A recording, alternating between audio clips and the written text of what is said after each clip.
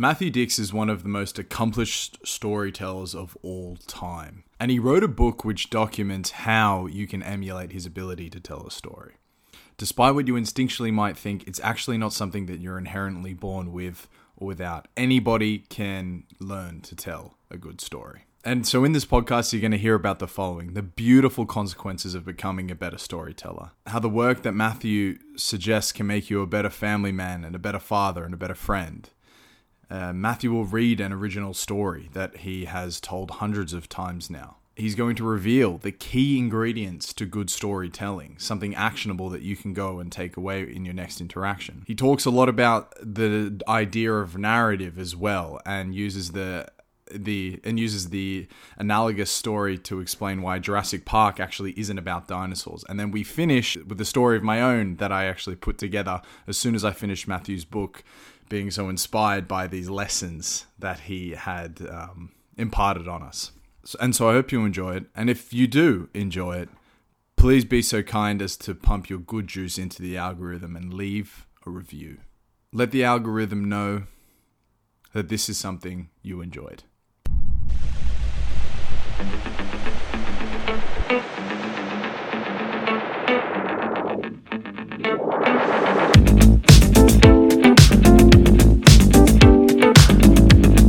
So Matthew Dix is the author of Storyworthy and 50-time Moth Story Slam champion and 6-time Grand Champion. Now, what does that mean? What is the Moth Story Slam? And this is a touch of a trite comparison, but it's kind of the Liga BBVA equivalent of storytelling in the USA. And this is less trite and more accurate. Matthew Dix is the Lionel Messi of storytelling. So he is arguably the best storyteller in the world, which is just a remarkable thing to have against your name. He wears many hats, all of them in education. He's a teacher, an author, a performer, and a writer. And his book Storyworthy had both an emotional effect on me, but more importantly, was a huge inspiration and a significant motivator for me to create a podcast or a YouTube video or to write online. As you've seen on the website, there's hundreds of articles there. Most of them just existed on Word documents in my computer.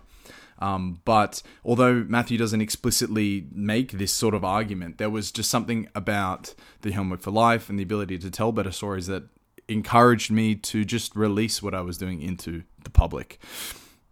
And so you've heard what you can expect from the chat. I really hope you enjoy it. I'm not going to ramble on anymore. And so leave that spicy review. And here is Matthew Dix. Well, Mr. Dix, Matthew, welcome. How are you, mate? I'm very good, thanks. Nice to see you. Cheers, mate. Really pleasure for you to join me this morning. It's 6 a.m. over where you are. Where are you, actually? Connecticut. Okay, there you go. So it's on what's that? The eastern side of the United States. Okay, nice. And then it's a nice, lunchtime for me here in Stockholm. But you wrote a book called Storyworthy. You also have done lots of other work, but at least how I was introduced to you and your brain and your ideas was through this wonderful book, Storyworthy, which is what I want to obviously speak about with you today. But something caught me off guard as I was reading about your biography first. Like, are you somehow connected to the English monarchy? You're the Lord of Sealand. And the more I looked into this, I was just like, what is going on here? So do you want to tell us about that? Sure. It's something that annoys my wife, actually. So Sealand is a military platform off the coast of England. They were built during World War II to, protect from the Luftwaffe when they were attacking. And the oddity about these military platforms is they were both abandoned after the war, but they're outside the international zone of, where you get to own the ocean. So they're sort of in international waters. And so 60 years ago, a guy landed on one of these platforms and declared it his own and declared it his own country. And at one point, the British actually attempted to expel him from the platform and couldn't manage to do it. So he declared his own country. So he sort of decided that the way to make money in order to stay on this platform was he would sell lordships and ladyships and baronies and things like that to this country, which really hasn't been recognized by any other country. And I saw this on the internet and said, wow, that sounds great. I could become the Lord of Sealand, which is, in this man's mind at least, a country and, some sort of entity that exists in international waters. So I spent the $50 to get the plaque and all of this, which my wife found out about and said, why are you wasting $50 on nonsense? Come on, it's not a And waste. I said, it's not a waste. I said, you know how many times like I'll be at a show or on a podcast and someone will ask me about it and I get to tell this funny story about this guy on a platform. Mm-hmm. Plus, it's one of the best gifts you can ever give a guy, I think. Yeah. Like when someone says like I need a Father's Day idea, I say give them the Lord of Sealand. Like it's so nice to just walk around knowing you're the Lord of something. Are you ever introduced as Lord Dix? No, I have not been introduced as Lord Dix. That's perhaps an aspirational goal that I will have now. Yeah, certainly. Or if they were to be so cheeky and put like a third word in between the two of them. Yeah, well, it's a challenging last name. It's a terrific last name, mate. Yes, it is now. When I was like 12, it was challenging. Yeah. Oh, that's interesting. I mean, I'm called Hog, which in Australia doesn't mean anything. It means pig, right? But no one really gives a shit. Yeah. But apparently for my father, when he was in America, when he was a younger man, it was actually a problem for him. People were really awkward about introducing him as Professor Hog. They tried calling Professor Philip or something like this, which is his first name. But yeah, I guess maybe Americans are a little bit more squeamish about anything that's too close to like a sexual inflection at times. But I guess that is falling away, isn't it?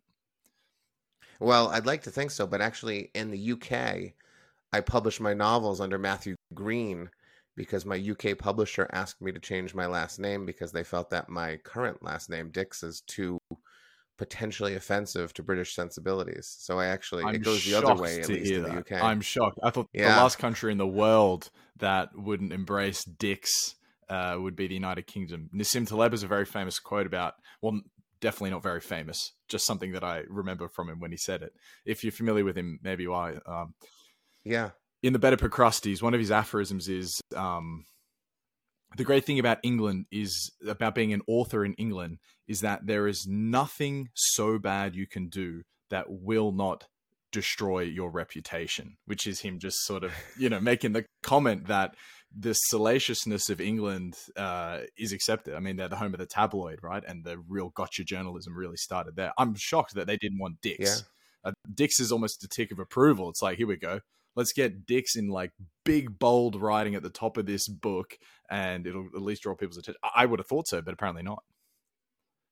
No, I guess not. It made my wife happy. I took her maiden name as my author name, and that made her happy. So it was an opportunity to please my wife. So that's true. So you're the Lord of Sealand. Okay. Well, that makes a lot of sense. That's definitely something I'd love to do as well. I did hear, along similar lines, there's like, private estates in Scotland, and people will buy, say, a square meter of it, and then they can officially become the Lord of X, and stuff like that. I'm going to look into that. That's great. You got that's the Scottish more recognition as well. Yeah. Well, that's actually land too, not some military platform in the middle of the ocean. That feels a little more legit. Matthew, I want to read a quote from the beginning of the book. And this, I think, just does a terrific job at summarizing the importance of storytelling, right? So I teach professors, school teachers, ministers, priests, and rabbis who want to improve their lectures and sermons and hold the attention of their audiences. I teach storytelling to people who want to improve their dating skills. I teach people who want to be more interesting at the dinner table. I teach grandfathers who want their grandchildren to finally listen to them. I teach students who want to tell better stories on their college applications. I teach job applicants who are looking to improve their interview skills.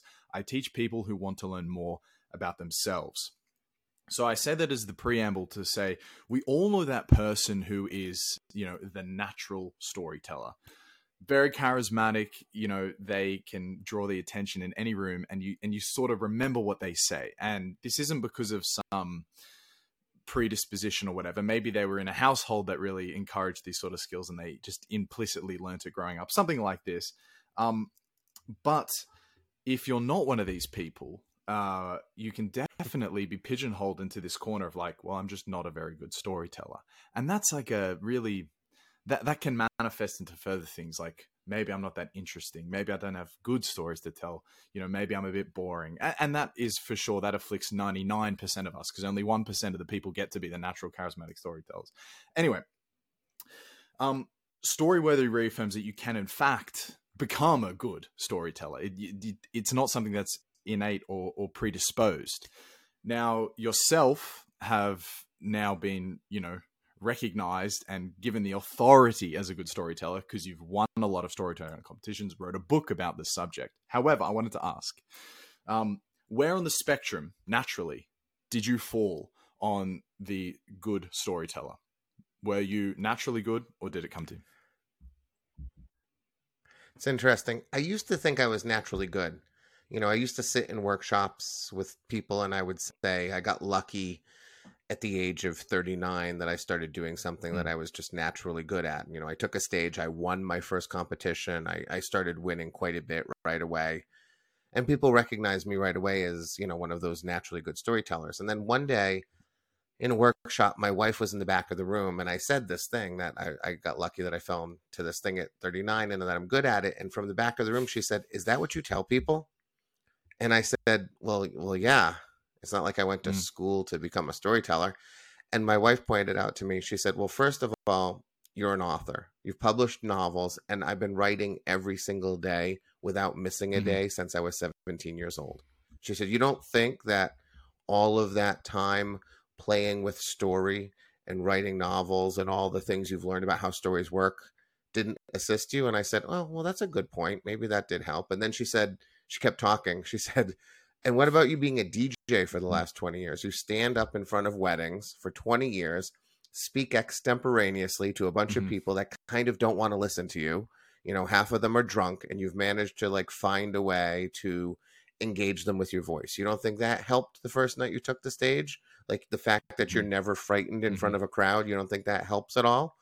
And I said, "Yeah, that's a good point too." And then she said, "And you've been a teacher for more than 20 years. You stand in front of the worst audience there ever was, which is 10-year-old kids, and you have to engage and entertain at all times. And all you do is tell them stories throughout the day to keep them learning." She said, "You don't think all of that assisted you in what you've been doing?" And I just remember sitting in front of this class going, "I guess I've been learning how to do this for a long time unintentionally." So it's hard to parse it out because I do know as a kid, I was the person who would tell stories, as a younger person. The way I've always managed to attract the attention of a girl is I stand next to them as long as possible and I tell stories and try to make them laugh.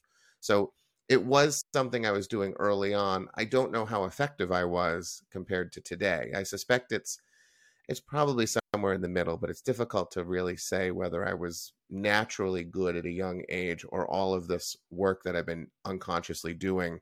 Yeah, I love that, how your wife is just stripping you bare in front of this classroom you're supposed to be the authority in front of. Yeah.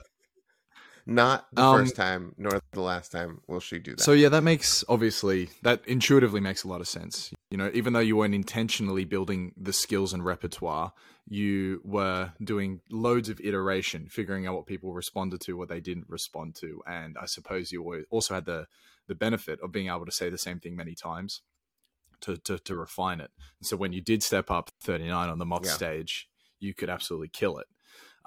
But you're saying you therefore don't think you were actually a natural storyteller. You instead just happened to be doing all these things which developed the skills to the point where you were a good storyteller. Yeah, I think the one thing I had going for me very early on is I've always been a naturally vulnerable person. At a young age, with parents who really didn't pay a lot of attention to me, something that I figured out early on was that if I say the things that most people are unwilling to say, I will get a positive response. So I was always the person willing to share my stupidities, my failures, my embarrassments. I remember when I was a teenager getting excited when I did something stupid, because then I knew when I was around my friends again, I would have a new and entertaining story to tell. So, my friend Andy once told me I live out loud. Essentially, anything that happens to Matt, he will talk about in any way whatsoever. It kind of doesn't matter how terrible it was. And I did that as a really early aged kid, So I think I was naturally vulnerable. I didn't have those barriers that I know so many people have in terms of worrying about what other people are going to think about them. You know, that is both a positive and a negative. My wife often points out too, like it's legitimate that I kind of don't care what anyone thinks of me, which can be for really sure. powerful or really terrible depending on the context that we're in. So that early on was something I understood. Whether I had the skills to put these stories together or not, I'm not quite sure.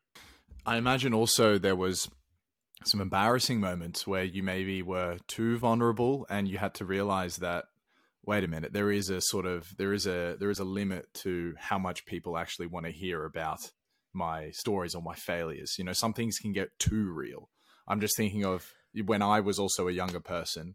I like how you said that you're naturally vulnerable. I think that actually resonates with me quite a lot. Now, I wasn't as much of a storyteller as you were, but I at least would never feel weird about sharing something awkward or dumb that I did or happened. But there was definitely a line where there were some things you didn't necessarily want to say. Did you have these really embarrassing, awkward moments to like iterate to the point where you knew where the line was? That's interesting. I truly, I can't remember one. You know, I was always good as a kid at, you know, using language in a way that sort of buffered those situations. I'm good at euphemisms, you know, so, you know, even if it came to something really awkward, I would often speak of it with a metaphor, with a simile. You know, I would speak around it rather than speaking to it. You know, I know that when I was a kid, very young, I was writing political cartoons. You know, I was writing political cartoons at like 10 or 11. I was doing it Easter one day. I was writing these things about Reaganomics, you know, and the problems with the economy. And sort of, again, no one was really paying attention to me. My parents, nobody, even teachers were not paying attention to me. But my aunt actually noticed me writing these political cartoons, and she scooped them up at the end of Easter. And she sent them to me just a couple of years ago. She said, I want you to know you were doing this when you were like 10 or 11, but nobody was paying attention. And I kind of remember doing that, but I don't remember it fully. So I suspect I had some facility with language that was very helpful to me. I'm also an auditory learner and not a visual learner in any way. So I can spend the whole day with... Could you explain the difference? Well, people learn in a variety of ways. One of the ways is, for me, I can learn through hearing. I remember everything that's said to me. That's why I was great. I was a college debate champion. When you say something to me, I can repeat it right back to you, and I can repeat the bit of it that will sort of ruin your argument. I'm really good at remembering everything that's said. It makes me very annoying when you have to argue with me. But I'm not a visual learner. So like I can spend all day with my wife, turn my back to her, and I can't tell you what she's wearing.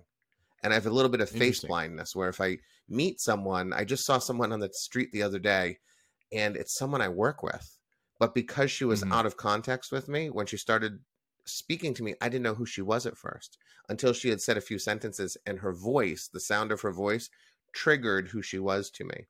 So wow, that's quite extreme. Yeah, it is. I know. My wife says you can line up 10 brunettes in a line, including her, and I wouldn't be able to pick her out of the lineup, which is not true, but there's absolute truth in what she's saying. You know, it's just the way I am. I just don't remember anything I see, but I remember everything I hear. And I think as a kid, that really probably helped me a lot in terms of language, being able to use language. It didn't help me in regards to remembering what anything ever looked like. You know, I didn't recognize people, and I couldn't do things like tie knots in Boy Scouts because that was a visual memory task that was really challenging to me. But I think my auditory memory is probably very helpful to me too in that regard. So it definitely sounds like you were maybe more of a naturally inclined storyteller, or at least someone well acquainted with language. Yeah. To be able to use it, turn it around, reshape probably. it. And so that is, you might be on the naturally on the spectrum towards a more good storyteller, but there is still hope for those who aren't. Yes. You know, like maybe my mate Tavo, who you know, such a lovely person, but not necessarily a talker, and definitely not someone who wants to share anything about their own life or their own experiences. It has to be ripped out of them with force. But there's still hope for even someone like that on the other end of the spectrum, not naturally a storyteller, because they can learn from story worthy and iterate themselves how to actually tell a good story. So I wanted to ask, are all the ideas in the book original to you? Like, did you lean, because I don't think there's much literature in this sort of field. Did you invent or put language to these concepts a lot yourself? Yeah. Yeah. When I started teaching adults how to tell stories, it wasn't something I wanted to do initially because I teach children all day, but eventually people asked me often enough that I agreed to do it once, and then I'll never do it again. And, now I do it for a living. But what I realized I had to do was I had to look at the things that I was already doing on stage and pull it apart. I had sort of internalized all of the things that are in that book and many things beyond it. I was already doing those things, but I was doing it on an unconscious level. I understood that the beginnings and ends of stories had to be in opposition to each other. I just inherently understood that, but I had never vocalized it before until I started listening to adults tell me stories so that I could help them with their stories. And it became clear to me really quickly that people just didn't understand how a story worked. And I understood how it worked, but didn't have any language to explain it. So that book is really a reflection of 3 years of teaching adult students how to tell stories and finding the ways to make them understand what I was doing. And so one of the things I did right away is I started listening to my own stories, and I started listening to the things that I was doing. And I thought, oh, well, I always have a physical location when I'm telling a story. Why would you not want someone to set the scene? And I realized, oh, nobody ever really does that. That's not a thing that people seem to understand.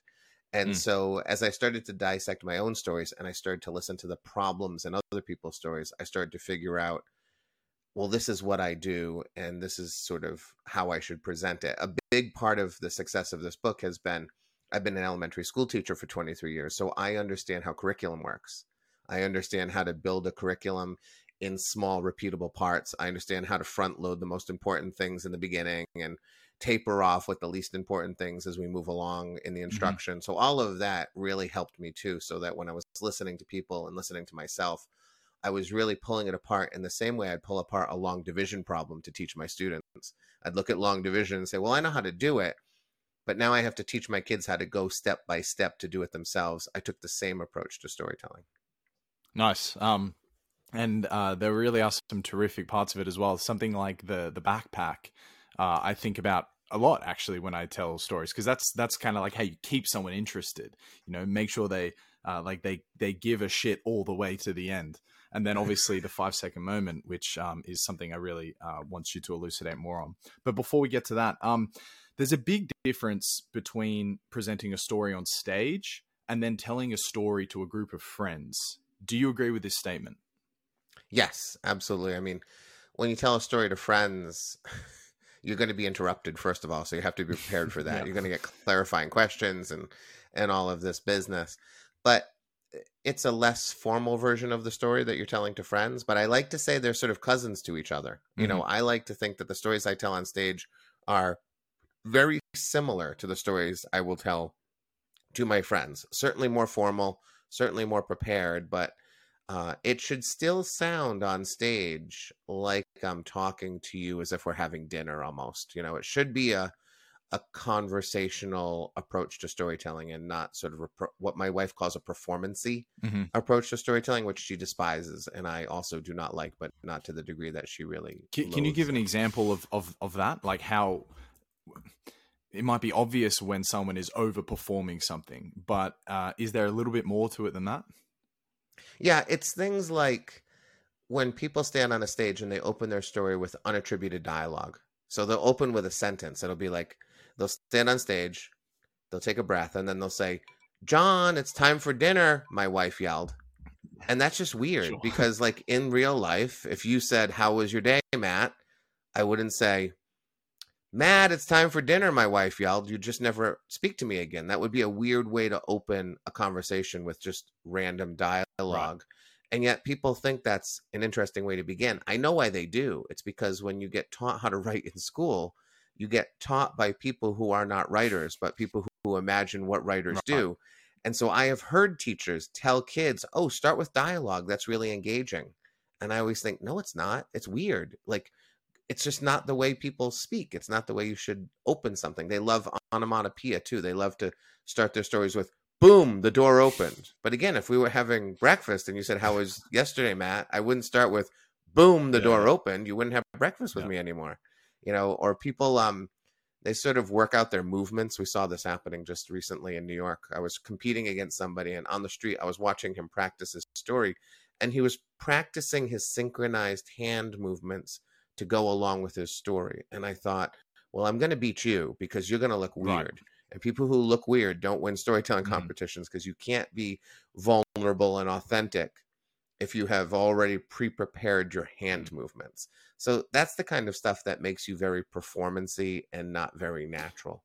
Lots of other things too, but those things in particular can really kill you as a storyteller. And I interrupted you as you were explaining the difference between on stage and at a dinner party. Oh, yeah. So I guess on stage, I am trying to hold the audience's attention to a greater degree. When I'm at a party and I'm with my friends and I'm telling a story, the assumption is they're going to listen to me. They're also my friends. So that means they like me and will tolerate me even if my story is boring. Sure. That is why so many bad storytellers exist in the world. Because they just most people only tell stories to people who love them, right? So if you're only telling stories to people who like and love you, they will put up with bad storytelling all day long. I tell stories to strangers, hundreds of strangers at a time. They have no reason to want to like me or want to listen to me. So when I'm on stage, I am attempting to speak in such a way that I hold their attention at every second, because I know I can lose it at any second. Whereas at a party, I'm not so worried about that. So, the idea that I have to keep them wondering at all time at a party does not really exist as much as it does on the stage. There's more demands from the stage than there is at a party. So I was hoping we might be able to get a flavor for what we're talking about here. Are you comfortable with telling your stories on podcasts and stuff like this? Oh, yeah, sure. Yeah. Okay. So if you'll allow me to preamble and then ask you to tell This Is Going to Suck. However, so when you're 12 years old, you're stung by a bee and then found by paramedics, not breathing, no heart beating. When you're 14, you're saved from a burning house from some firefighters. When you're 17, you die in a car accident. When you're 22, jailed for a crime you didn't commit. Same year, gun pressed to your head with the trigger being pulled multiple times in an armed robbery whilst working in McDonald's. That's fucking wild. And then 36, your entire career and reputation threatened with destruction. So these are all moments that we would think, wow, that's fodder for great stories. Like that's crazy, Matthew. How did you get through that? But then you make the point with This Is Going to Suck that the massive moments, they might seem obvious fodder for stories, but it's actually the little things that make the best stories. And that's the 5-second moment. So with that preamble, I was hoping you could tell us that This Is Going to Suck story. I haven't told this one in a while, but it's good. All right, so it's December 23rd, 1988. I'm 17 years old. I'm stepping out of a record store, which is a brick and mortar facility where we once purchased music in a physical form. I've got a shopping bag in my hand, and as I turn right onto the sidewalk, I see my friend Pat walking towards me. Pat sees my shopping bag, and he asks me what's inside, and I tell him it's a Christmas present. It's a surprise Christmas present. It's actually a surprise Christmas present for our friend Benji, who is my best friend. Pat looks at me a little weird, and I've learned to pay attention to this look. He's only 14 or 15 years old at the time, but he's already cooler than I will ever be in my entire life. And I have learned that when Pat looks like this to me, I need to pay attention. Pat tells me, guys don't buy Christmas presents for other guys. He tells me, guys especially don't buy surprise Christmas presents for other guys. He tells me he's had multiple girlfriends at a time for long periods of time, and he's never bought any of them anything. So the fact that I've gone out on this day to buy Benji a surprise Christmas present is weird. I am now feeling very self-conscious about the betta fish in the backseat of my car. The surprise Christmas present I bought for Pat like half an hour ago at the pet store. And now the comic books I bought for Coog, the sweatshirt I bought for Lisa, all of these surprise Christmas presents that I have now filled the backseat of my car with. And I know Pat's right. It is weird that a 17-year-old kid has gone out and bought Christmas presents for his teenage friends. But it's been a long time since I've had a good Christmas. And I've decided that this year is going to be different. I'm a senior in high school, getting ready to graduate, but I'm also a McDonald's manager. I make $5.25 an hour, and I am the richest person in the world who I know. And I've spent the last 2 or 3 months saving all of my money so I could go out on this day and buy the Christmas I have always wanted. A lifetime of childhood poverty and now my parents' failing marriage have made the last few holiday seasons, honestly, times I just wish had never happened to begin with. So this year is going to be different. I am going to have presents and I'm going to have the Christmas I've always dreamed of. I need to get home now. My shopping is finished. I have to get home because the beta fish needs to get out of this cold car and get into the house. But mostly I have to get home because I have a shift at McDonald's in a little while and I need my uniform. I'm running late. I've never shopped in my life. I've never actually had money in my life. So I never understood how long it can take and how awful shopping can be.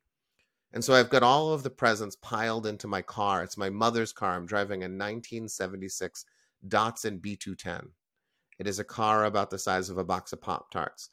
And I'm driving through the town of Mendon, Massachusetts, heading home. It's this beautiful country town, and it's snowing. It's the first snowfall of the year. The lawns are turning white, and every house is decorated for Christmas with the twinkling lights and the ornaments. And as I drive through this little country town through the snow, it's like driving by picture postcards of Christmas. And as I drive, I start to really believe in my heart that this is going to be the Christmas I've always been looking for.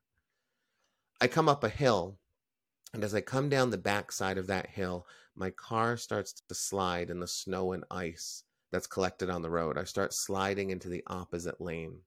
I look up and I see a white Mercedes-Benz coming right at me. In the seconds it takes for our two cars to collide, a bunch of thoughts run through my mind. They say that time will slow down or even stop in these moments, and it's absolutely true. The first thought I have is, I'm not wearing my seatbelt, and I always wear my seatbelt. But in the rush to get home and the excitement over shopping, I've forgotten to put my seatbelt on the worst day of my life to forget.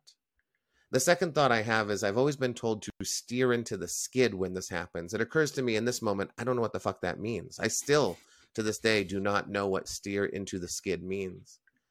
And the third thought that I have, it's just one sentence. I say it out loud. It's 5 words. This is going to suck. And it does.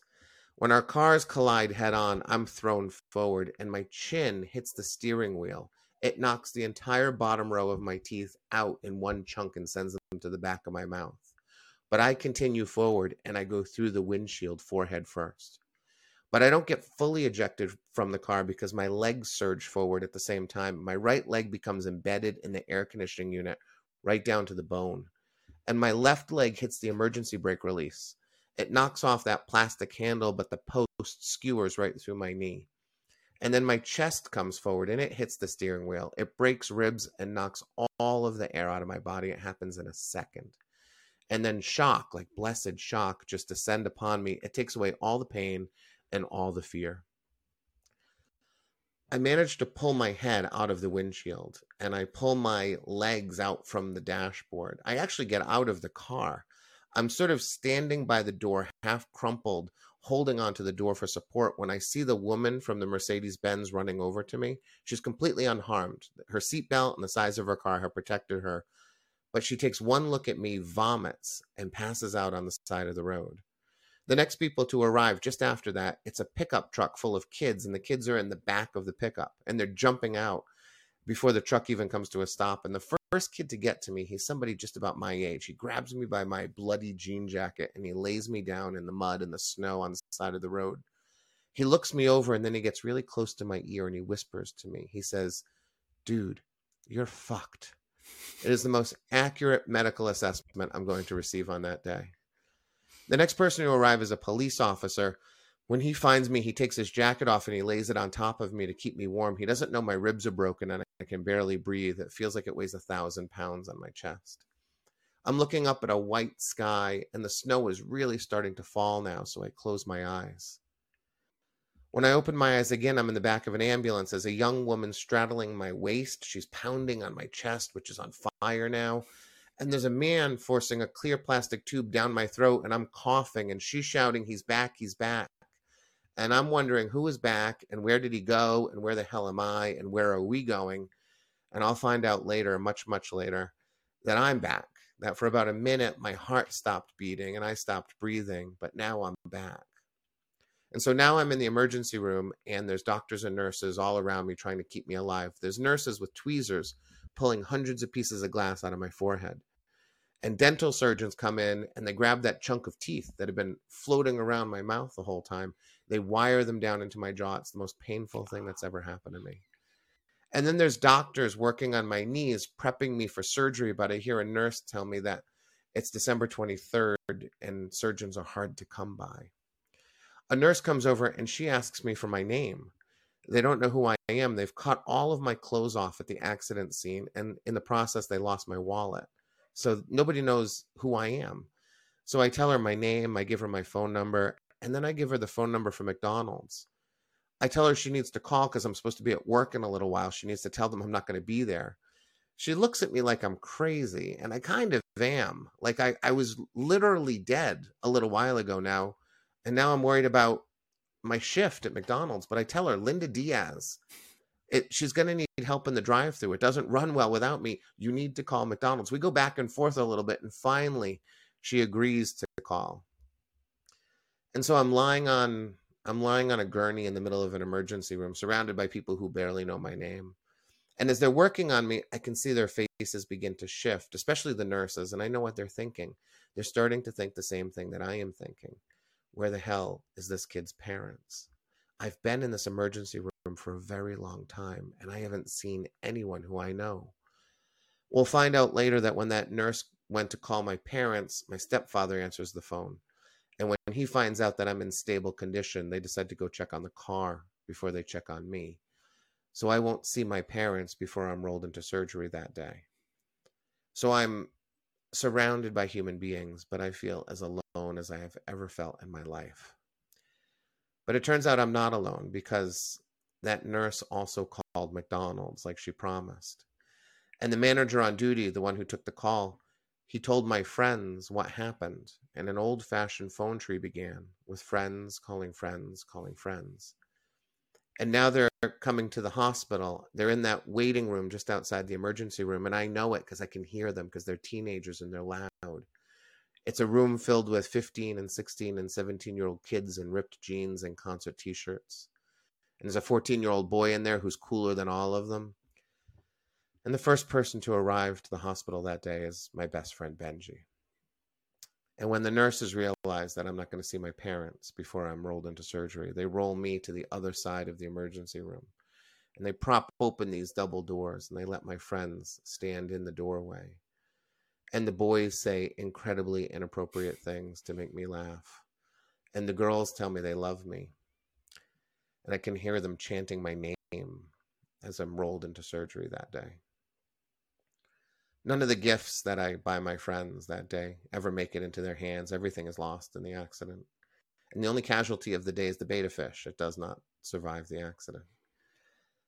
But it turns out that Pat was wrong on that sidewalk when he told me that friends don't get friends surprise Christmas presents.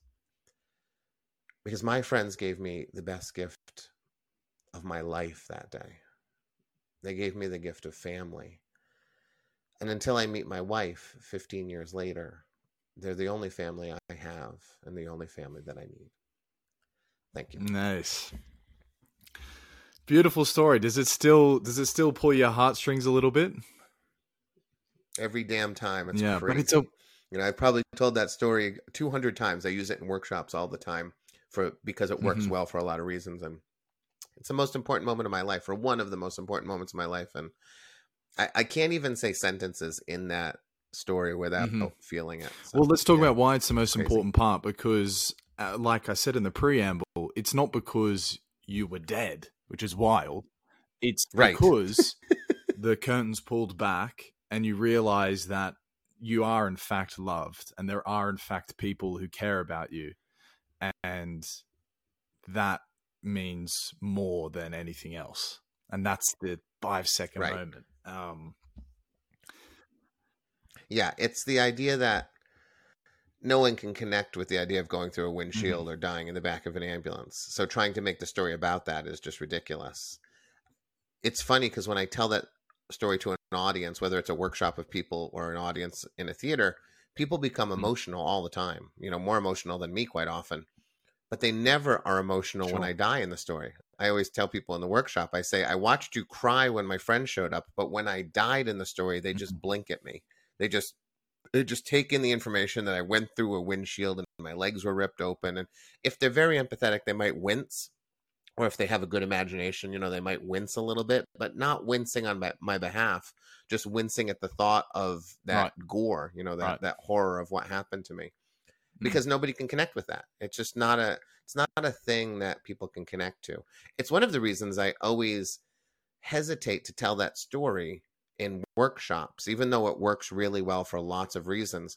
My fear is that people think something like that has to happen to you in order to tell a good story, where 95% of the stories that I tell are tiny little moments in our lives that most people would not even notice as significant, because most stories actually just take place in our heads. The moments where we actually, something fundamentally important shifts in us, it often happens in our minds. And if you're watching it happen, if you're an outsider watching this moment happen, you wouldn't even know that something important is happening. That's most of the stories I tell. So you don't need to go get in a car accident or get arrested or be homeless in order to tell a good story. In fact, those are the hardest. Well, let's expand on that for a little bit then, because obviously not obviously, but as you state, for anyone who's listening who hasn't read the book, it's not obvious, but the whole story pivots and relies on that 5-second moment. So if you had stopped the story at the point where you're calling McDonald's, it's like a funny little ending. And it's still a memorable story because it's very well crafted and it still is impactful and all these reasons, but it's not an amazing story until at the end you get the whole emotional sort of character development, if you want to, critique it. But yeah, so 5-second moments is everything. That's a big takeaway. How does one go about cultivating 5-second moments? Because this is something I intentionally tried to do when I finished your book. I did the homework for life. Admittedly, I didn't continue it, but I did do it for a while. And I found a few, but I tell you, I didn't find as many as you sort of said that I would. So how can we think about this a little bit? Sure. So when we talk about these moments, I make the argument that every story is about a 5-second moment. Really, it's a 1-second moment. I'll stretch it to 5 for most people. But what it is the idea that the changes that we're looking to describe in stories, because that's what a story is. It's about change over time. It's either a moment of realization, I've changed my mind about something, or transformation. I've suddenly become a different person. The story that I just told you is realization. I realized I had a family. I realized I am loved, right? Those moments are instantaneous. There's stuff that leads up to the moment of change, but the change itself is like the flipping of a coin. It happens instantaneously. I don't feel loved, and now I feel loved. I used to think this, and now I think that. I used to think this of myself, now I think that of myself. Movies and books are the same way. All of these changes happen in an instant. Lots and lots of stuff leads up to the moment, but this is the moment where something happens. So those are those 5-second moments. Those are the moments we're looking to describe. In life, what we're trying to do as we move through our lives is we're just looking for the moments when we suddenly feel or think a little differently than we did before. And I use the word a little because I really believe a little is enough. Like just a small change of mind, a small change of heart is enough to tell a story. And what we need to do as human beings, not even as storytellers, I think fundamentally as a human, it is a better life when you spend the time thinking about your life and looking for these moments in order to find truth in your life that you're not seeing right now. I think that the best storytellers in the world are slightly self-centered, actually are very self-centered, not in that negative way, but in that way that we are deeply curious about ourselves. We find they want to know why the they time are the way to they think are. about ourselves. And in this world, right, yeah, why you are the way you are. It's a question I ask myself all the time. Why do you do the things that you do? most people in the world spend an enormous amount of time thinking about their children, their parents, their families, their neighbors, their colleagues, their job.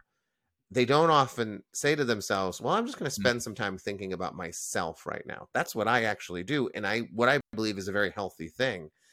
I think we have to afford ourselves the opportunity to think about ourselves. Homework for Life is one of those ways where you force yourself to reflect back upon your day. And over the course of time, I believe everyone will develop a lens for storytelling. I believe eventually everyone will be able to start to see stories in their lives that because otherwise you just forget about the times, don't you? Because anyone can look back at who they were 5 years ago and think, yeah, I guess I thought about things differently then, which implies there's been changes, but you don't remember where the change happened unless it's like so extreme, like the story you just told. It's usually much subtler. It's like I had and forgive me if I'm strawmanning it, but I had a interaction with my barista who really just reminded me that the little things actually matter, right? And that could be a 5-second moment if it's blanketed in a proper story.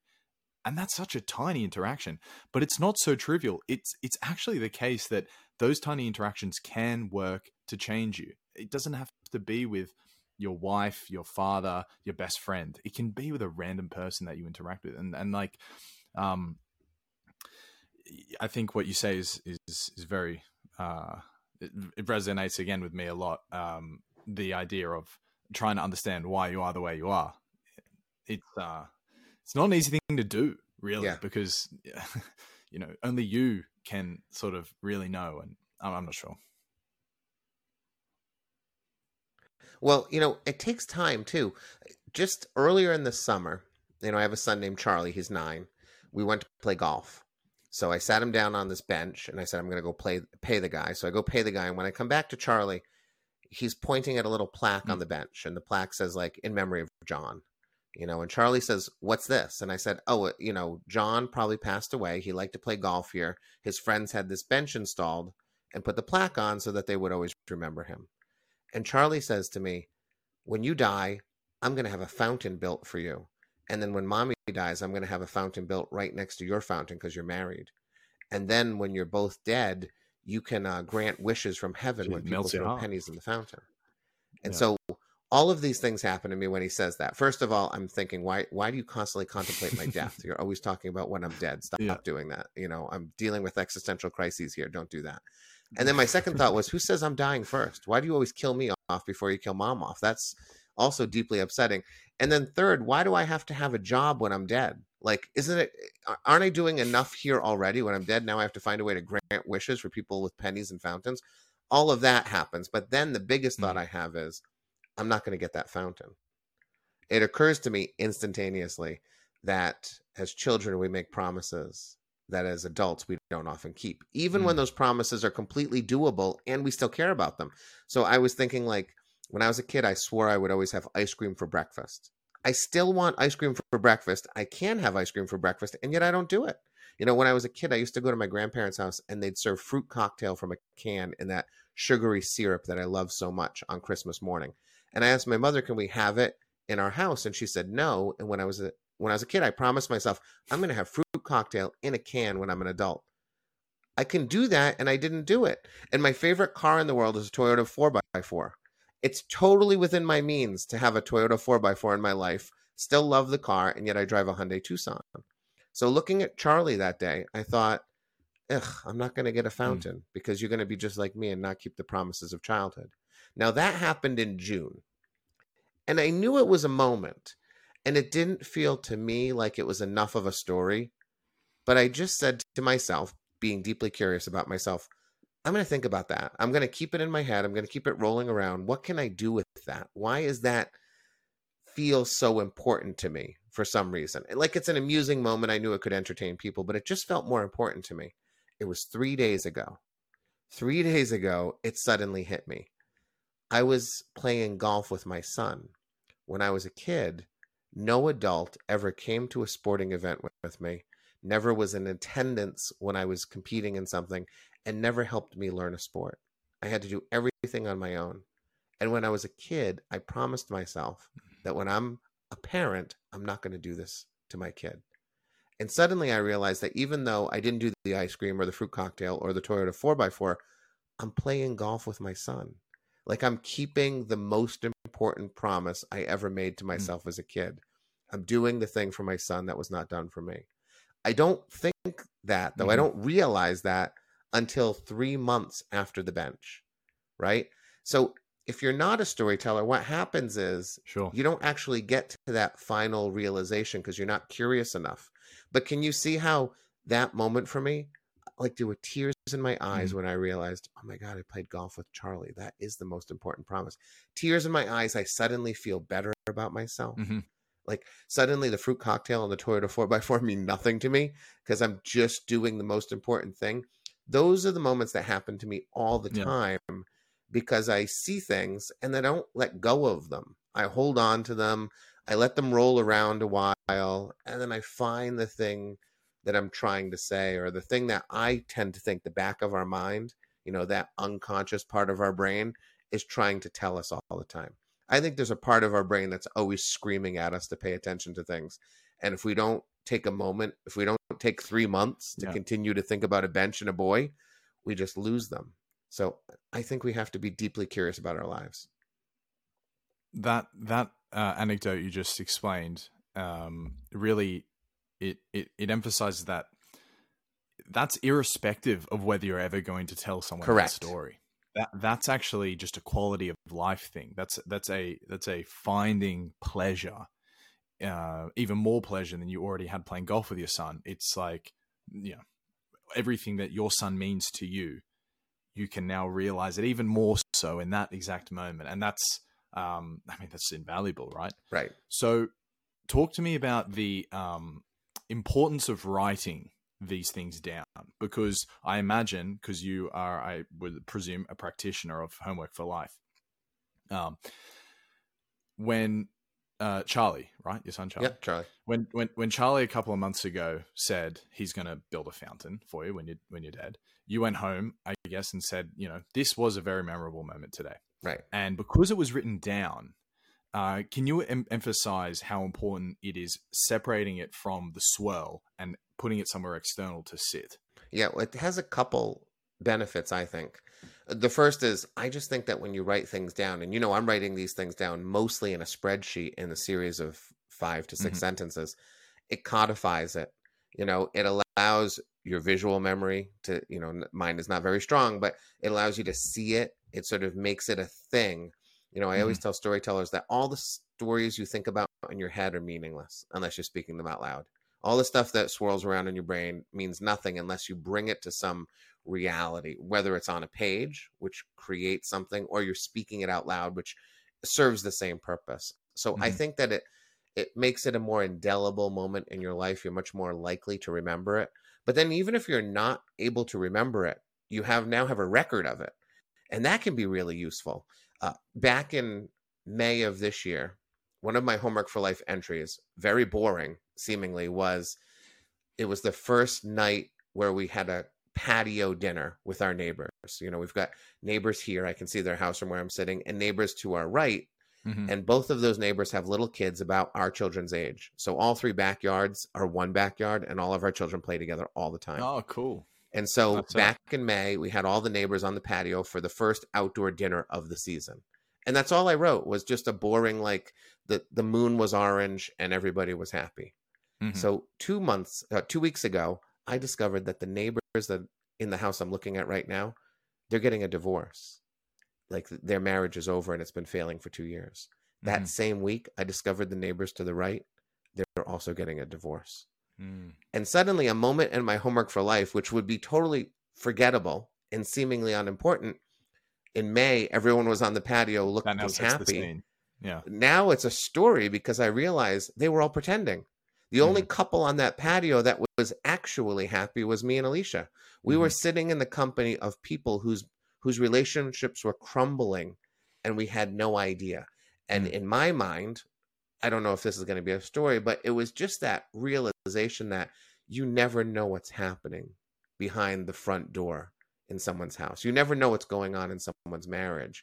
And to assume otherwise is crazy. So what was a moment that seemed unimportant and utterly forgettable suddenly becomes the first note in a story about us really deeply being worried that these families are going to move away from us, and this one backyard from three backyards is going to evaporate when strangers move in instead of the And they people put we a wall love. up. Yeah. So Mm. you just never know what is going to be valuable and what is not, and what moments are going to have meaning. So we just grab them all. We grab all the moments that feel like there's something. We put them down and we hope that someday something comes from them. I think what I'm going to do is create that or re-access my Google spreadsheet and actually put it in and make a blank copy and put it in the podcast description so people can really access it there. Because like I said, I stopped doing it because, like any sort of habit, once you fall out of it, you fall out of it. But I think speaking to you now is definitely going to be enough to redo it, because one of the amazing points you've made, and you've made this on other podcasts before, so forgive me for bringing up old news, but you feel you forget chunks of time, right? So the last year I've lived in this city, Stockholm. I'm not a Swede. I moved here because of my girlfriend. We live in the suburbs. I don't necessarily have a community here. What I've been doing is like working to the bone, which is great. It's a great time for me to do it. I'm no complaints. But, you know, the last 12 months, there aren't many exciting moments to take from it. However, I do realize, and I was thinking about this in preparing to speak with you, even every day things are happening. You know, we got a little kitten. There was this amazing moment with Emma's sister and her mother, you know, beautiful moment, which in itself is a memory, not just for me, but for them. And anyway, I just want to emphasize that I'm going to put that into the podcast description, and it is an amazing practice to just every day find some highlights, put them down, let them swell. And the subconscious is an amazing piece of machinery. It's going to come back, like you've said, with a few examples here, and hopefully bear some fruit. Even if you never tell us a story, it's just going to add to your quality of life, really. Which is, and I'll add, I'll add, I wouldn't say the word highlights any moment. So low lights work well too. Yeah. So, you know, what I always say is it's the most story worthy moment, and you can have more than one. Most of my days now have more than one. You know, it can be as simple as someone said something to you and that meant something to you, but it can be something as stupid as the other day I was driving down my street and I looked up at a blue sky, and the thought entered my mind that I'm so glad the sky is blue, because it's really a lovely color. We could have ended up with like a burnt orange sky, you know, but instead we got blue. And that's in my homework for life. It's never going to be a story I tell on stage, but a new thought entered my mind. And a new thought is worthy of homework for life. You know, this mean game, I'll play it with you right now. Take your age, whatever it is, subtract 9, right? Whatever number you've come to, imagine that year of your life. Like, how much do you remember from that year of your life? Just 9 years ago, right? Not much. Right? We throw away our memories like they're trash, like they're meaningless. And what ultimately happens is we're 80 and we say, where did the time go? Right. And for me, with homework for life, every day gets marked. And so many people tell me, myself included, that when you do homework for life, time slows down, because every day suddenly has a little bit of meaning rather than throwing them all away. What happens is we go around the sun and we have 4 things to say about it. You're going to have, and that's just ridiculous, a beautiful memoir to pass on to your kids one day because of that as well. You're going to have such a good memory of it. Something I think about that I think it's a great practice. Any sort of parent should write a memoir for their kids. Most people definitely shouldn't publish it for the world, but at least for their kids. Doesn't have to be long, whatever. And I'm thinking with my own children to write, you know, a letter every single year on their birthday, sort of just, this is how you've changed this year, and this is you this year, whatever. And so it gets to the point when they're, you know, in their 30s, and it's like, you've got a short story documenting this person's life. And it's just another form of writing down our experiences, another form of homework for life, I guess, which could have beautiful consequences. Yeah, when my kids were young, actually, the moment I discovered Alicia was pregnant, which I knew before she knew, oddly, I started writing to my kids. And I did that for the first 8 years of their life. And it's on a blog. It's on a blog called Greetings, Little One. Every single day for 8 years, I wrote to my children. And then eventually someone offered to turn them into books. So I have these enormous books. There's 6 of them. And they're some of the favorite things my kids have, because they can go back and look for the first That's time they amazing. walked. And I wrote about the first time they walked, and so that might be like a level of commitment that is too much for most parents. But I will tell you, those books will be in our family for hundreds of years. They are bound and beautiful, and they're a record of That's amazing. the first 8 years of a kid's life, which is great because we don't remember our first 8 years at all.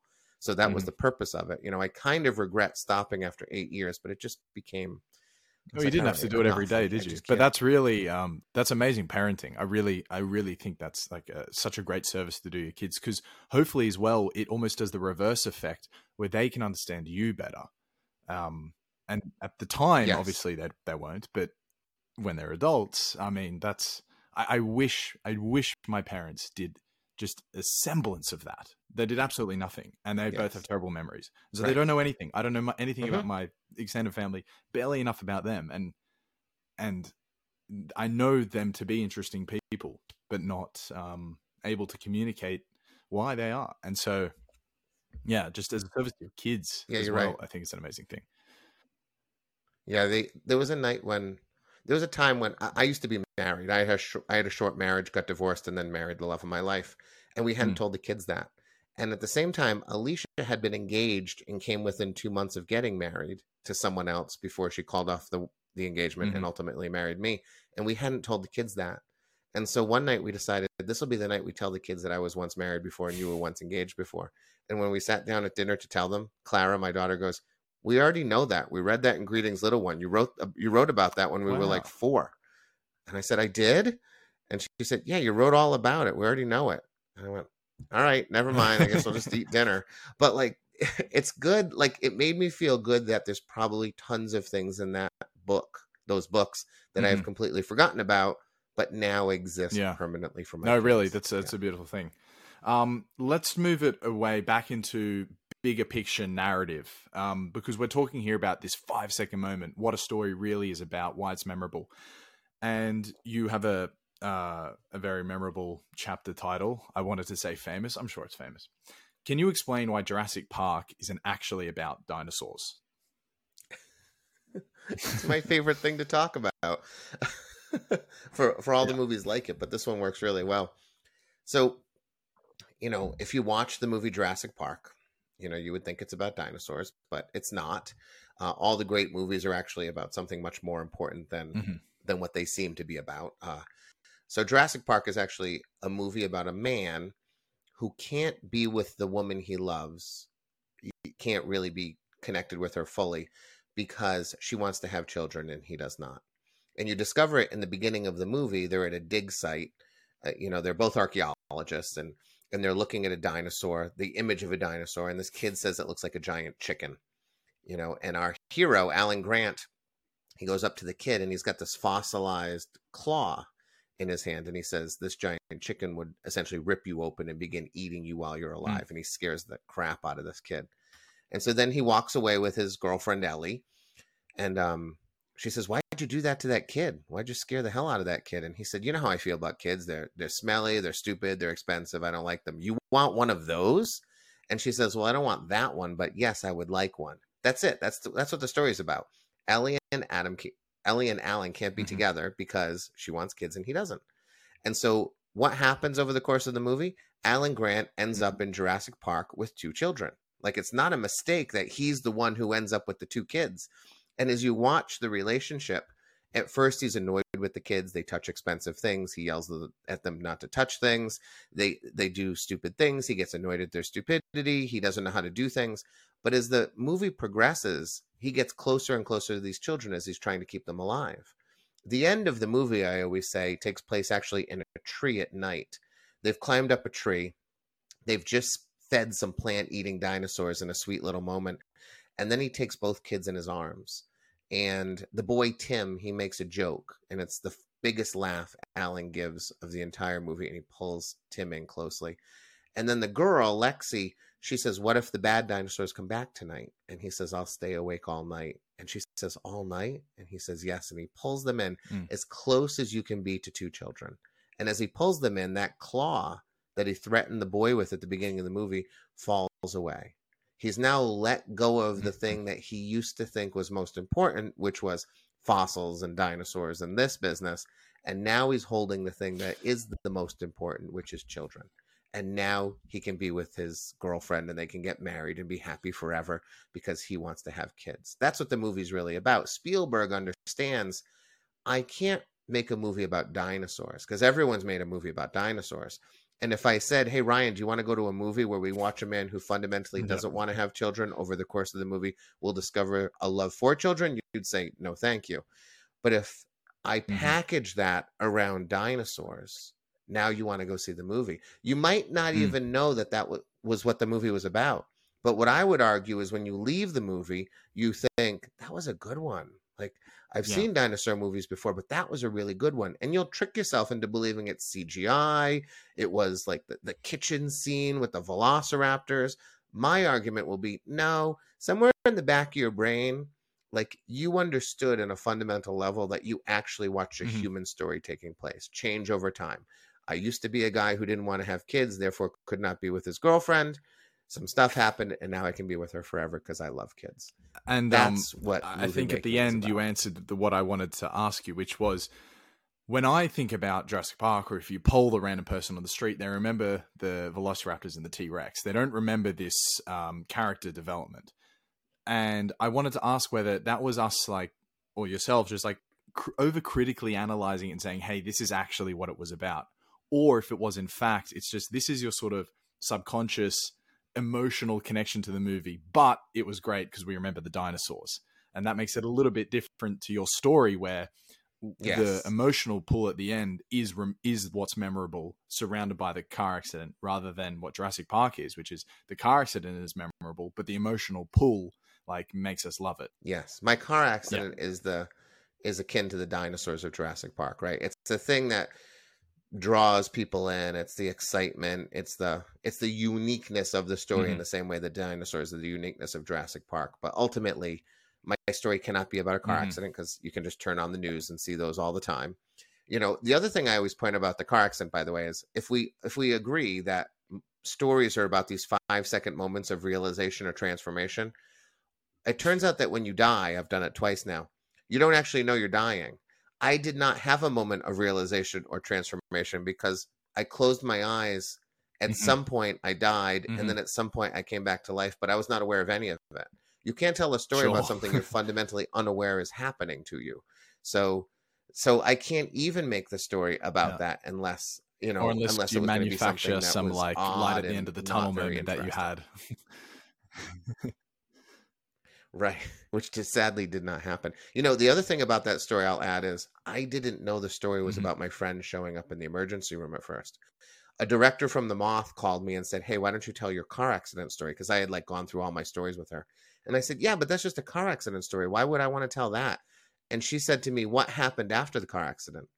And I said, oh, you know what happened? My friend showed up to the emergency room when my parents didn't.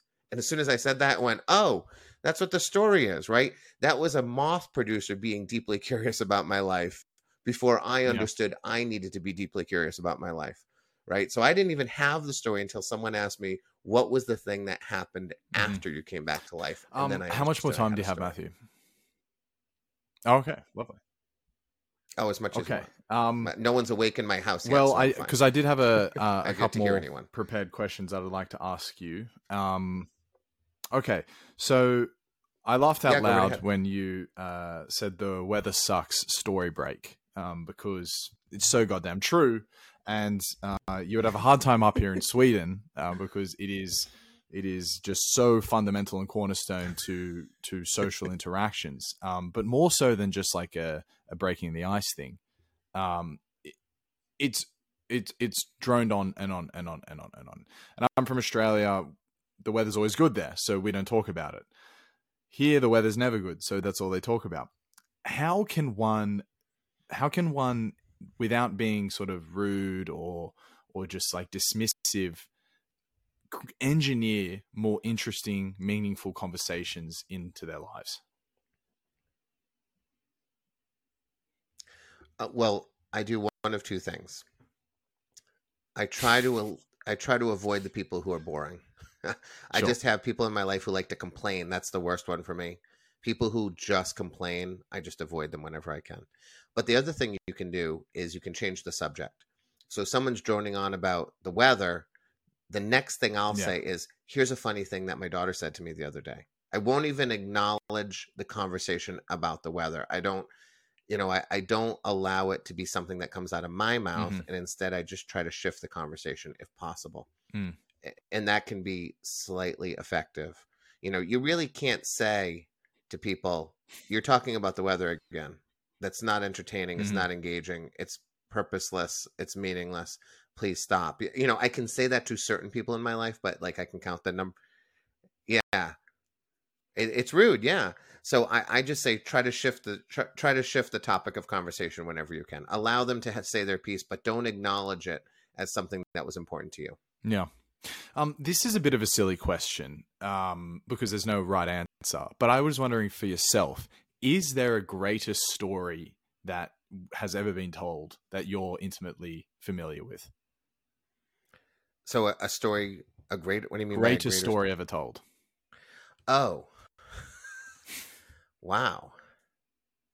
Well, I mean, I heard Steve Zimmer, who's a great storyteller in New York, once tell a story about a snow fort that brought in sort of everything you would want in a story. Humor. A real story? Yeah, a true story. Yeah, a humor and excitement and pathos and meaning and all of it. When my wife and I both heard the story, he was competing against me in a Grand Slam championship. He told that story and my wife turned to me and she said, "Well, you're done." And I thought, she's right. That might be the best story I've ever heard told on a stage in my life. So there was that, I don't know if there's a recording that can be accessed from it, but I just remember hearing that story and thinking that's probably the best story I've ever heard told on stage. So yeah. Is that available in your podcast? No, it was told at the Moth, and I don't have those. I can't use a Moth recording on my podcast. Yeah. I don't know. I've never found it. I've referenced it before and I've looked for it, and the Moth has never aired it yet. So I have no recording of it. I only have a beautiful memory of it. As someone who is intimately involved with storytelling, narrative, this idea of marketing a little bit, are there big brands and media personalities who you recognize as being masters of storytelling? Mike Birbiglia. Yeah, Mike Birbiglia, the comedian who's really a storyteller. I study tons of what he does. He is really a funny storyteller, not a comedian. What's his name? Argue. Mike Birbiglia. Okay. He's an American. He actually started at the Moth. He actually started telling stories. He tells a very famous story about, he has a sleep disorder that it makes him get out of bed. He enacts the things that he's dreaming. Yeah. And so he threw himself out of the second floor window of a hotel once. Wow. Thinking that he was being chased by a jackal. Yeah. And now he has to sleep in a special sleeping bag where his wife zips him up to his neck so that he can't get out. He has to take drugs to paralyze himself at night. So he told that story, many, many years ago and sort of got a lot of attention for it, and has since done a whole bunch of one-man shows or one-person shows for Netflix and things like that. Oh, cool. He's a genius.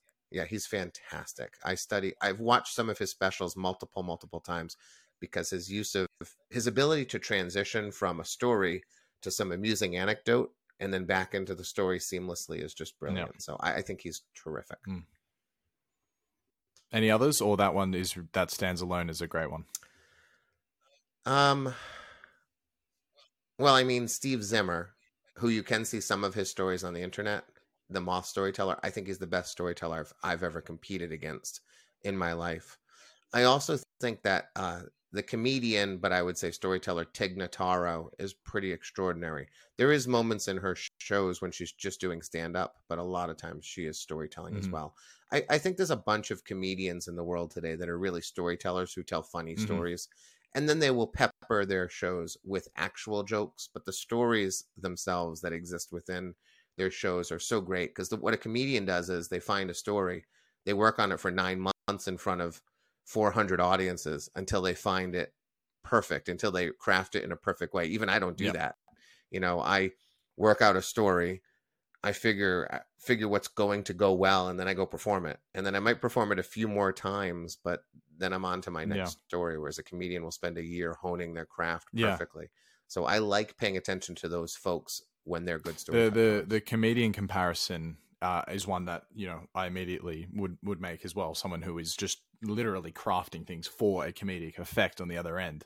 But what about like the Yeah. emotional appeal? Like, are there any big brands who you think master storytelling? Nike's famous for it, though. I don't know if it's fair that they are famous for it. Apple as well. Do you think about it from that perspective a bit? Well, I guess the one big brand I would say that sort of gets it right every time is Pixar. Mm, The films that they make. Again, I know that a Pixar film takes somewhere between 5 to 10 years mm. to make, and it's constantly focus grouped. So, those are fictional Is it stories. actually? Okay, Yeah, yeah. I didn't know that. It takes an endlessly long period of time for them to make a film. Their movie Frozen, for example, I think it took 6 years, and it's a Hmm. lot of we make a story, we see what people think, and then we change it based upon what they think. So just like the Hmm. comedian who goes out on the road for a year and hones that story till it's perfect, Pixar does the same thing in a fictional way. They really nail it just about every single time. Hmm. My great disappointment is I just think there's a lot of bad storytelling in the world, including movies. I think a lot of times people leave a movie and think the movie was excellent. And I look at it, my wife is famous for saying, like, we left the movie Wonder Woman. And as we were walking across the parking lot, she said to me, "Can you let me think that was good for about 10 minutes before you tell me why it was terrible?" And I said, "I never have to tell you why it was terrible. You can just go on throughout life thinking it was good." I said, "It's a terrible movie that sends an awful message. But if you want to continue to think that it's great, I have no problem with that." So, eventually I explained to her why, and she said, "You've now ruined the movie." But you are Hmm. correct. She acknowledged that my assessment of the movie was correct. But I think that's what happens. I think people like, I don't want people to go to a movie, read a book, or even listen to one of my stories and sort of analyze it to the degree that I do. I understand that's not a realistic expectation, but I do want people to question whether what they just saw was good, whether what they saw was the best version of it, whether it said the thing that it was trying to say. And I think that doesn't Yeah, I happen mean, well, very that would often. be nice, wouldn't it? But Yeah. it's unfortunately, I think there's too much expectations at the moment. But though Yeah. it's good to set high expectations, isn't it? But I had on a guest called Angus Fletcher. Maybe you're familiar with him, maybe not. No. He wrote a book called Story Worthy, and it's kind of like inventions of literature. Hmm. A really fascinating guy. Thinks a lot about narrative and stories. And he kind of like breaks down the idea of the hero's journey as this, almost like subconscious archetypal storyline that we just resonate with completely. Yeah. And what he says and what I agree with is it's kind of just survivorship bias. There was a really good story that they copied again and again and again with very small iterations. Pixar famously, Frozen famously. Yet there are a lot of movies like, say, Wonder Woman, or I find it increasingly difficult to find a really good movie. I don't know. Maybe I mean, this is now stepping away from the content of Storyworthy, and it's more just a generalized chat. But I'm sure it's something you think about a lot as well. Like, do you have any big ideas for why movies are so much less satisfying? Sort of, it's so much harder to find a movie that you step away from thinking, man, that sort of hit me here a little bit. You don't really get that anymore. Yeah. Well, they don't make, unfortunately, a lot of the movies that do that, I think, for us, because, you know, we don't go to the movies to see small stories and, these meaningful moments that can touch us. We go to the movies now because they'd better be, you know, big action moments or, hilarious set pieces that are going to Mhm. be memorable forever. And I understand that. I watched all of the Marvel movies during the pandemic with my family. I had never Mhm. seen any of them before. And so we Okay. started at the first one and worked our way all the way through. My wife says it was one of the best things we ever did during the pandemic. We sat next to my son and we just watched the Marvel universe, which was great. I mean, You that know, is cool. That is cool. Yeah. it yeah, it was a blast. And some of those movies are not bad at all. Like, I Mhm. enjoyed it. I enjoyed all of them. Some of them are actually fairly interesting to me. Mhm. But if every movie has to be something like that, it's going to be really challenging. And so Mhm. then when I tell people, like, I remember I saw a movie years ago called Lars and the Real Girl. And it's fantastic. And there's just no way that movie can like be successful and compete against the world today. It's just about a guy who buys I know it sounds ridiculous, but it's a really great movie. It's about a guy who buys a sex doll, and the neighbors sort of are aware that this man who lives alone has just bought a sex doll. And he loves it. Like, he just loves this girl, this sex doll. It's a great movie, but there's just no room for it in the world today, and especially in terms of our headspace, because there's so much content being produced right now. Even when something comes out, it's often so hard to talk to people about it and to really think about it, because no one's watched the same thing. We've all watched so many different things now, because there's not like 4 movies at the movie theater. There isn't, 4 television shows every night. Like, it's just so much content, which is beautiful and fantastic. Mm-hmm. But if I want to talk about how great the show Fleabag is, I have to find someone who has seen that British comedy that appeared on Netflix. And it's just hard to even find someone who's watched it. Right. So I think that becomes all very challenging. And so what happens is movies have to be huge in order to gain cultural awareness. Yeah. And then we lose some of the great stories that we could have. Mm-hmm. Yeah, it like liquidates to the middle for relatability rather than that small. Yeah. Look, Matthew, you have been so generous with your time, and so I don't want to take advantage of your generosity, because I could just sit here and chit chat with you, but I'm also mindful of the generous listener who's still with us 2 hours in. So I was hoping to finish out with 2 baseline questions that I ask every single guest, and then if you would indulge me, I could tell you a story that I wrote immediately after I finished your book, trying to apply some things, and you could tell me where it needs to be improved. Yeah. Okay. Sure. Cool. First off, question. This is actually kind of a geopolitics podcast, just FYI. Okay. But what is there a country that you're very bullish on, which is just to say a country you think is heading in the right direction, has an amazing future ahead of it? Wow. As an American, I often look to the north and think that Canada is sort of it just feels like the place that not everything is a thing. It just feels like a place filled with decent human beings. And maybe that's my perception because I'm in America, which is a country I love, and I'm very bullish on my own country to a certain degree. We went through 4 years where I was not so bullish, and now I'm slightly more bullish. But I often think that Canada represents sort of the better side of humanity. And so I often think that it's not going to take over the world, Canada, which is kind of a lovely thing. That there's a country that exists, that is solid and good and is not threatening anyone, and seems to be filled with a lot of good, decent people. So I think that's probably the country I often think about in terms of being bullish. Nice. Yeah, Canada gets a good they get represented quite well here. A couple things going for them, obviously.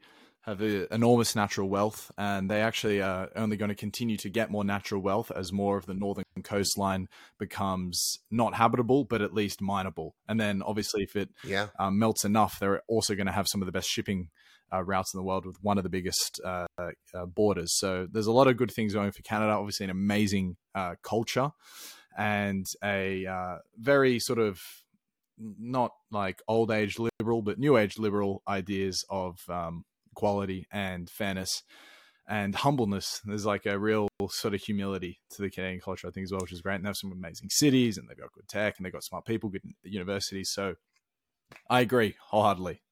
More interesting question. If you could witness a conversation between any 2 people of history, dead or alive, who would they be and why? Does it have to be a conversation that has happened, or do I put 2 people together? 2 people together. They could be living separate ages. Wow. They could be living in separate ages. Well, I always want to talk to Winston Churchill, so he's going to definitely be on one side of the table. Whoever I want to put him with, it's going to be Churchill for sure. I think that guy is solid and interesting.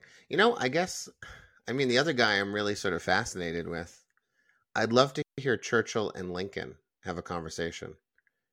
I think, I don't know, part of me just wants to bring Lincoln back to let him know it all worked out. It makes me crazy that someone does something, you know, he brings our country through the Civil War and sort of doesn't get to see whether it ends up Right. okay. Although maybe today it's looking less okay than it used to. But, I think it would be pretty fascinating because I think Churchill and Lincoln both brought their countries through really challenging and extraordinary times. And I would love to hear sort of like their Sure. philosophy and their more than the philosophy, actually, as the storyteller. I just want to know how Hmm. it felt.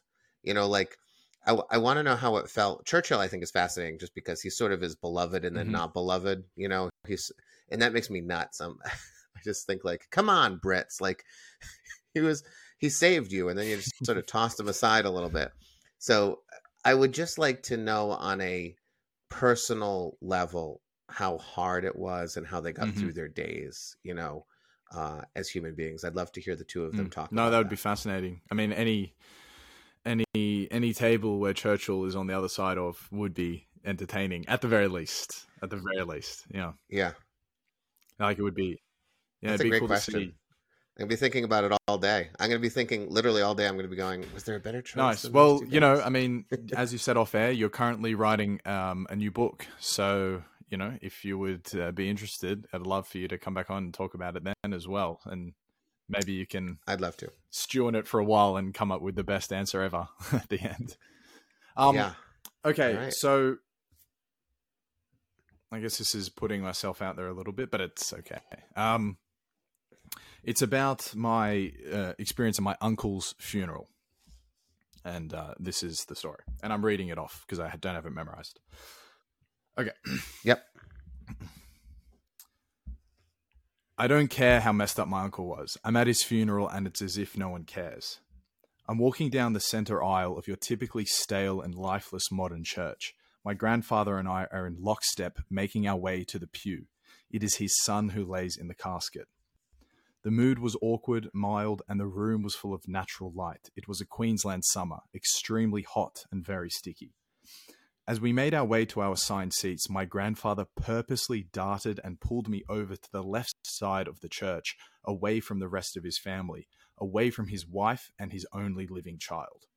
He decisively wanted to sit away from anyone who might see him weak, so he directed us far away as he could.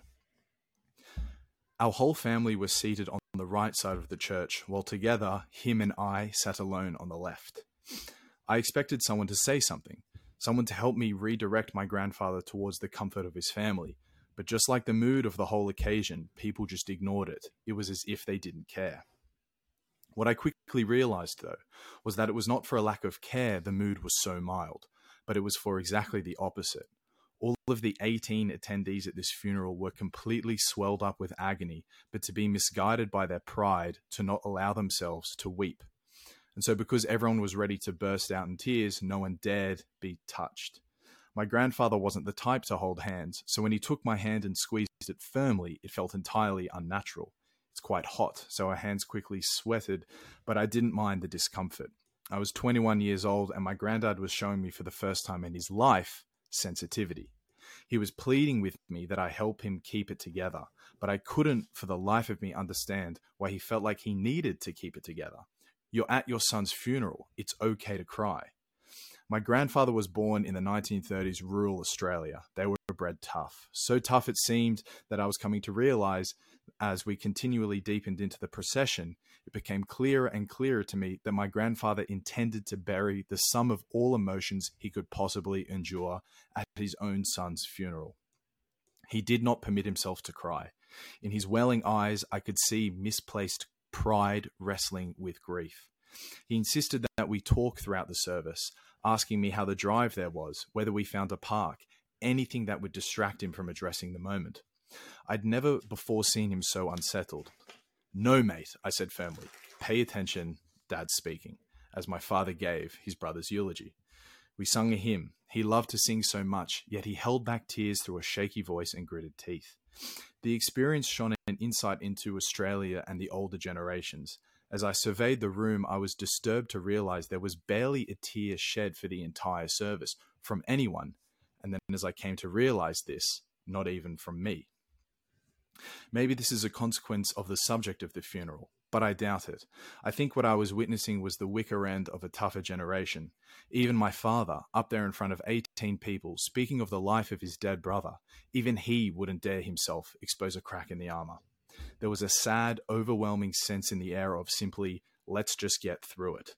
Let's get through the formalities so we can put this behind us. I hated this mood. Why are you all too tough to cry? It's your family, for God's sake. But then I realized again, I had barely come close to a tear myself. What is happening? People wouldn't allow themselves to settle in the moment out of fear of embarrassment onto others their shedded weight of grief. The service was coming to an end, and I couldn't help but feel as if the funeral felt incomplete. I sensed that the moment had not been properly unwrapped. We hadn't yet properly acknowledged why we were all there. I expected everyone to avoid their tears. I expected no one to be able to talk about this on the ride home. I expected my parents to insist that we not bring up the funeral in the future.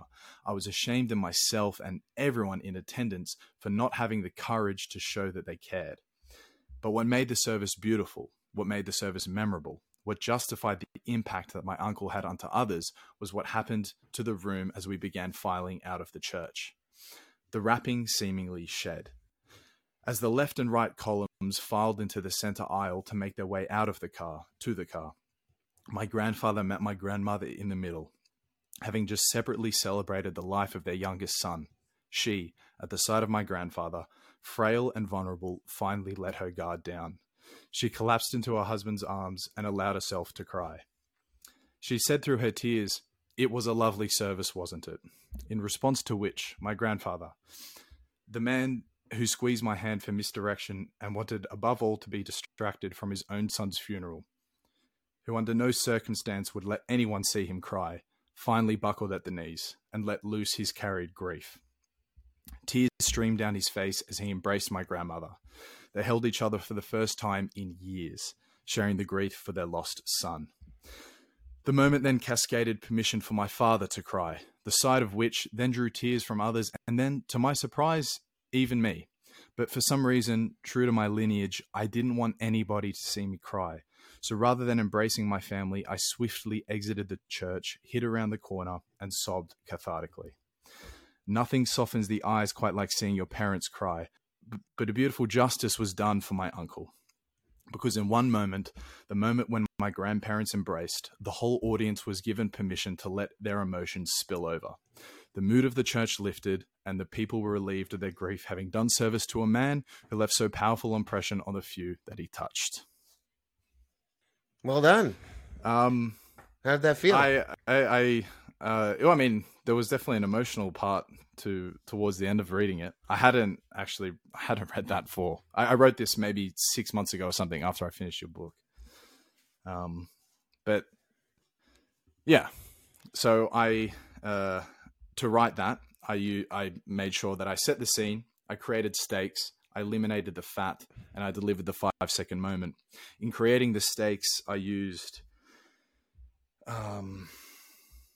the elephant, the backpack, breadcrumbs, the hourglass, and the crystal ball. Yeah, you used them all, huh? I always have to remind people that in my book, I teach those stakes tricks, but I don't use them all in every story. I chose that story for the book because I need them all, because that story in the book is not appealing until the very end, really. You have to trick people into thinking it's good. So good job. Yeah. I asked for critique. I'll offer you a few suggestions, but the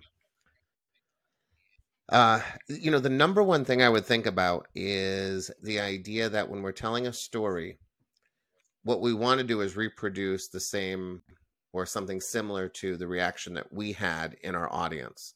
So there are moments in your story when you sort of offer what I think of as a thesis statement before the moment takes place. And it's often problematic because it doesn't allow the audience to experience things in the moment you experience them. So for example, like, for example, at the very end, when you said, but what made the Mhm. funeral beautiful was, and then you described what happened after. In your experience, you were not leaving the church going, but you know what's going to make the funeral Mhm. beautiful is what I'm about to see. But that's essentially what you told the audience.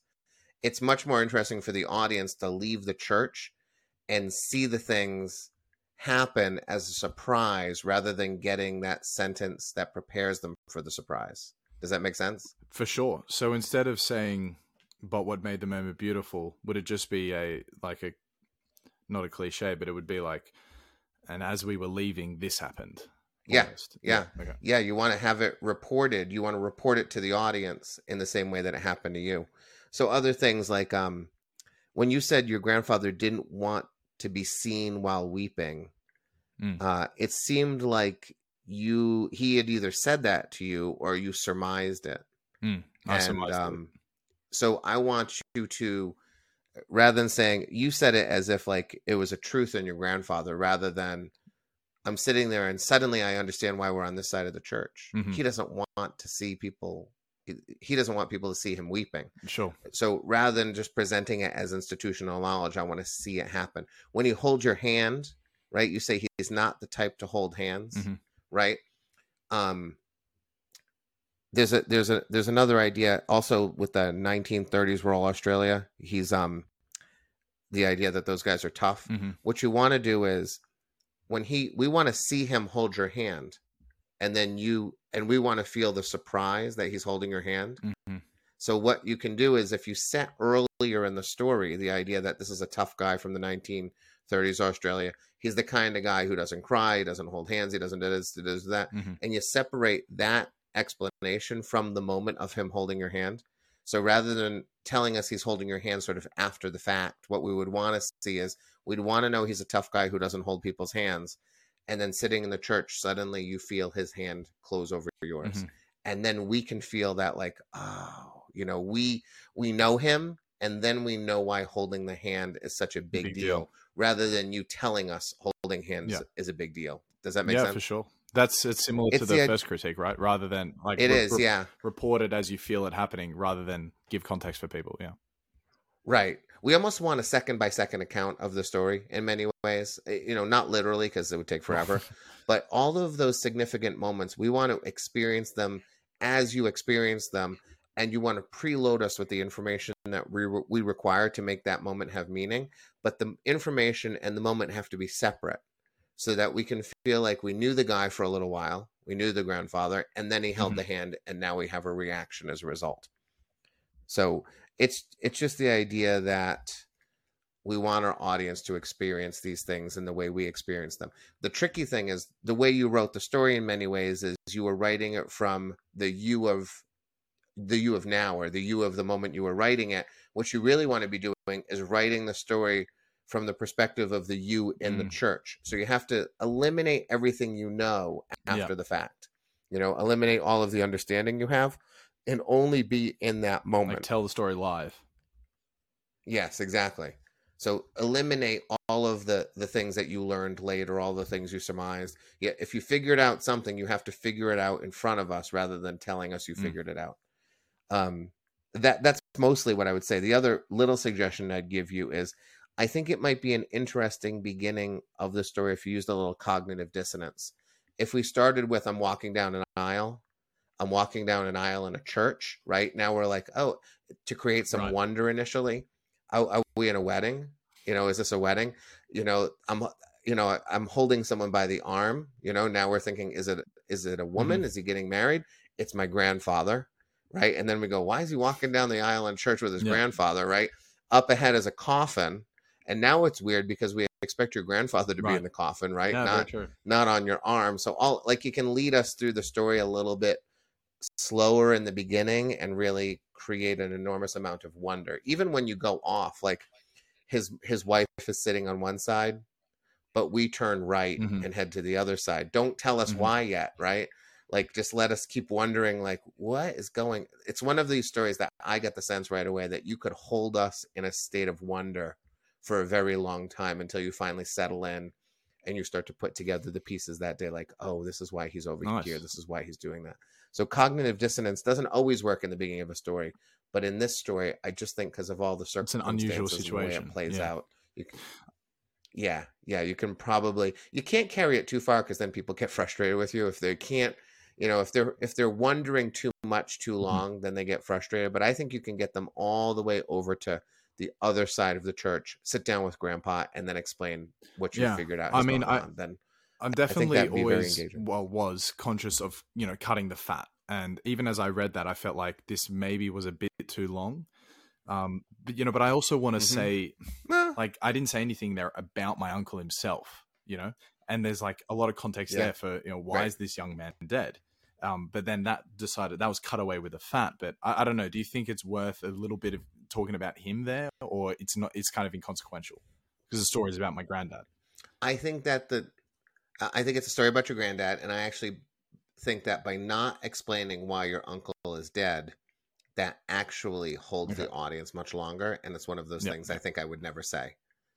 I think I write in the book that stories are like, I like to think of them as a coat. You put a coat on somebody, and the harder it is to take that coat off, the longer the story lasts in someone's heart. If I don't know why your uncle died, I just think that story has more lasting appeal in my mind. It's not relevant to the story. Why your uncle died is not relevant. This is a story about a man who is unable to cry at his son's funeral and finally finds the ability to do it, and makes you realize something about yourself in the process. So the cause of your uncle's death is not relevant really to the story. Well, thanks for that, mate. There's some free masterclass at the end there. Cheers. Anytime. Well, look, I'm happy to do it. Matthew Dix, really an hour and a half has flown by. Really, really generous with your time. And also thank you for the book. Story worthy as well. Nothing beats the original text. So we heard Matthew's story about the car accident there. The book is littered with great stories similar to that. So there's the book. Obviously, you want to purchase it. I'm going to put the Google Drive for the homework into the podcast description. And also, you have a podcast. And what other stuff do you want to let people know about? I publish novels. So if you're interested in reading one of my novels, I think I have 6 novels, a book of nonfiction. Yeah, we have a podcast called Speak Up Storytelling. So if you want to hear stories that are produced here in New England, where we produce our shows, we take a story from one of our shows and then we play it. So you get to hear a good story, and then we deconstruct it. We talk about what's going well in that story, what can be improved, sort of what I just did with you to a greater extent. And it's like a class on storytelling every week. And you get to hear my wife, who's wonderful, and she's the reason. Amazing. Well, thank you again, sir, and have a lovely day. All right, thanks so much.